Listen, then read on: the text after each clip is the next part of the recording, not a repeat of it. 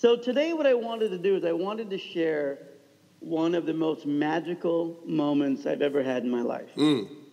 And I said in the swimming episode a few episodes back that there are about 5 moments in anyone's life that truly define who they are. This is one of them. Okay. Today's story is about me attending the Nebworth Festival. And just to let people know what it was, the Nebworth Festival occurred Saturday, June 30, 1990 in Nebworth, England, which was an hour or so outside of London in an enormous field. Right? For those of you who was it England's version of Woodstock? Yeah, it was. It was for the Silver Clef Awards, which is an award that England gives out to great musicians every year. But let me just share the lineup because it was pretty tremendous. It was Pink Floyd, Paul McCartney, Eric Clapton, Elton John, a Jimmy Page, Robert Plant, Led Zeppelin reunion. Oh, man. It was incredible. Phil Collins, Genesis, Tears for Fears, Cliff Richard, The Shadows, and Status Quo. Oh, my goodness. Right? It was 12 hours of amazement. But here's the best part. The concert wasn't even the most magical part of the story. Wow, okay. So I was on college radio at Rider College in New Jersey in the late 80s. It was WRRC. Back then it was 88.5 FM. I think they've moved up on the dial. I think they're 107.5 FM now. So on June 27, 1989, a year earlier, I attended The Who performing their rock opera Tommy at the Radio City Music Hall in New York City. That's cool. So after I got back from the concert, I got on the radio and I said, you know what? I will never see a concert as great as The Who performing Tommy. And somebody called into my show on the radio and they said, hey, kid, hey, Hamad, there's a better concert next June in London. Or outside of London. But then what I did is I tried to get tickets. Everything was sold out. Then I found a company that sold. You know how people win trips off the radio station? Yeah. I found the company that sells trips to the radio stations. Oh, man. Right? Yeah. And they had decided to open up the opportunity for people to buy the trip that other people were winning. Okay. So here's the point. When the trip was $2,000. So what I did is I called American Express and I said, so the most I've ever spent on your card is $170, right? What do I need to do to get you to approve a $2,000 charge, right? Yeah. And the lady's like, well, why? And I said, I really want to go to a concert. She thought about it, and I had to convince her. But then she goes, you know, we do have a portion of Amex called Sign and Travel, which means you don't have to pay it within 30 days like in most cases with American Express. Yeah. We can bill it as a travel charge, and you can make payments on it. No kidding. So I was in. But here's what happened. I go to London. I'm thrilled. It was a 9-day trip, an 8 or 9-day trip. I was just so blown away happy that I was going to be able to do this. So I get to London. As you can expect, most people that won the trip got to take a friend. Right. Most people were already paired up. So even the people that bought the trip, most people were paired up. There was only a handful of people that were single people that bought the trip. Does that make sense? Oh, yeah, totally, yeah. So when I got there, I was this 22-year-old kid, and I get to my room, and there's a man in my room. I knew I was going to have a roommate, right? But I didn't know who. Right. There's a man in my room, and I looked at him, and I said, hi, I'm Hamad. He goes, hey, kid, I'm Gary. How old are you? And I said, I'm 22. And he goes, Hamad, I'm 45, and I have AIDS. Whew. Yeah, and I'm like, what was that? And he goes, yeah, you know the thing that you've been reading about? I have it. So Gary told me, and just to give you guys a reference, Magic Johnson didn't come out with having HIV until 91. Yeah, A year- exactly. So this was really like taboo, if you will, to even come out and admit you have AIDS. Yeah, very much so. Yeah. So Gary told me he had AIDS, and he said, if it bothers you, you can request another roommate. And I said, no, man, it doesn't bother me at all. At all. I'm totally fine with it. You didn't even have to tell me. Then Gary told me the one thing that changed my life at that moment. You know what it was? You know what it was? No. He said, when I found out I had AIDS, I took a second mortgage on my home, and I'm taking one trip every month until I die. Right? And he goes, find the things you really want to do in your life and do them. Because you're only 22. Your life could end at any second. And what do you really want to do? And so I said, well, a couple things. I've always wanted to go to UCLA Film School. And Gary chuckled, and he's like, you know what? I live in Riverside, California. Where do you live? And I said, well, I live in New Jersey. And he's like, what are you doing in Jersey? You seem like a Californian, right? Yeah. And I told him, I said, you don't know, man. I've wanted to live in Los Angeles since kindergarten.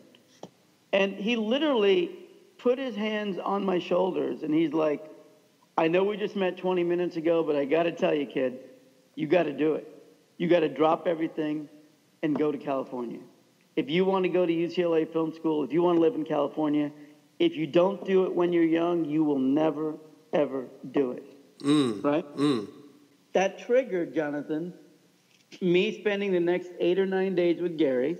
We walked, the famous Abbey Road crosswalk of Beatles fame. Nice. We went to the concert together. I remember he was a real bulky, fit guy. And, I'm small, right? So I remember during the Paul McCartney set, he actually put me on his shoulders and muscled us to the third row. No kidding. It was like unbelievable. I mean, I had tears down my face the whole time because I was like, this just blew me away. Yeah. That I could be in this moment, right? Yeah. And so at the end of the trip, I remember at JFK Airport, Gary told me, he goes, listen, you'll never see me again. I probably won't be alive.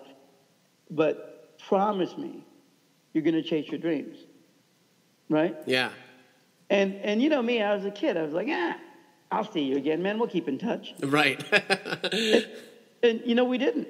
And I don't know if he's living or not. I'm assuming he's probably not because he had full-blown AIDS. Yeah.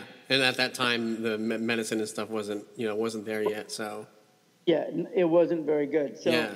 I went and told my dad and mom. I said, you know what? I want to go to California. And they're like, what are you talking about? I said, I'm serious. I want to go. I want to go. I want to go to UCLA Film School. I want to, do all these things I wanted to do. I want to go to the Super Bowl. And they're like, we thought you got it out of your system. You just went to this crazy concert. Now you want to leave New Jersey? So I just said, look, I'm going. And I'm happy to report. And I landed on July 3rd, back from the concert. Yeah. And by August 20 of the same year, 6.5 weeks later, I was a California resident. No kidding. I just dropped everything and said, this is something I have to do. So you dropped out of college in Jersey and just left then, right? But actually, to be honest with you, because there's another wrinkle to this whole story, but to be honest with you, I was at Rider College on a scholarship, and then my scholarship failed to pay my tuition. No way. Yeah. Oh, man. So, it's funny that this adds another wrinkle to the story, but if people listen to this podcast, they'll know I'm a pretty open person. I don't hold anything back. So I still remember being on the radio at Rider. Yeah.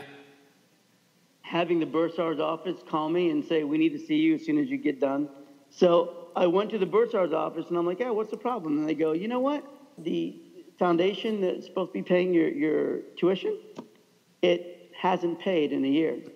Oh, my goodness. And I'm like, you're kidding. And they go, nope. So, unless you have $40,000 to give us, you're no longer a student at Rider College. Man, that is so insane. Like that, there's yet another reason to leave. You know, like that sort of sealed the deal right there. And and I gotta be honest with you. The only job I could get when I was no longer a student at Rider? Great Adventure, which is a theme park, a Six Flags theme park. Oh man, I used to go to that. Oh no, wait, sorry. I'm picturing one called Great Escape, which is in Lake George, New York. Yeah. Okay, the Great Adventure is in Jackson, New Jersey. Okay. And the first job I got at Great Adventure during the semester that I was no longer a college student was a change belt guy, right? Oh, yeah. And it was there. I was a change belt guy. I worked at the Mad Hatter, which is a hat store. Yeah. And then I did the special effects for the U.S. high diving show, the dolphin show, and some of the concerts. And it was that semester that I realized how important college was. Like, my God, being a college student is way better than doing this, right? And there's nothing wrong with those jobs. For those people that have those jobs, it was a great company. I had a great experience there. But for me, it just made me take my education more seriously. Yeah. So then when you made it over to California, how long was it until you made it into UCLA? Well, when I made it to California, I applied to Cal State Northridge, which is where I finished my undergraduate degree. Oh, okay. And then I went to UCLA for graduate school 3 years later. Awesome. But I will wrap up this part of the story with one thing. One thing I always remembered about Gary is that he always said I'd remember June 30th, right? Yeah. Kept saying it. So, and that concert was June 30, 1990. So, what happened on June 30, 21 years later? 2011, June? June 30, 2011, my twin daughters, Lena and Zoe, were born. Ha! No kidding. When they were born on June 30, at the hospital, as I'm cutting their umbilical cords, as I'm, saying happy birthday to them and holding my daughters for the first time. Yeah. I'm thinking in my head, thank God they're healthy, and my God, Gary was right. Yeah, that's pretty awesome. It was really weird because I haven't even thought, again, like the Julian Lennon story prior, I hadn't thought of Gary in a long time. Yeah. Right? It was out of sight, out of mind. And then the two most precious things in my planet, Zoe and Lena, they were born on the day that Gary told me I'd never forget. Man, that is awesome. Yeah, it's funny how you can meet those like pivotal people in your life, and even though you only knew him for like those 8 or 9 days, like you said, he's one of those top 5 kind of situations in your life that really shaped and molded you into who you are. And it's funny how people like that probably never realized the impact they had.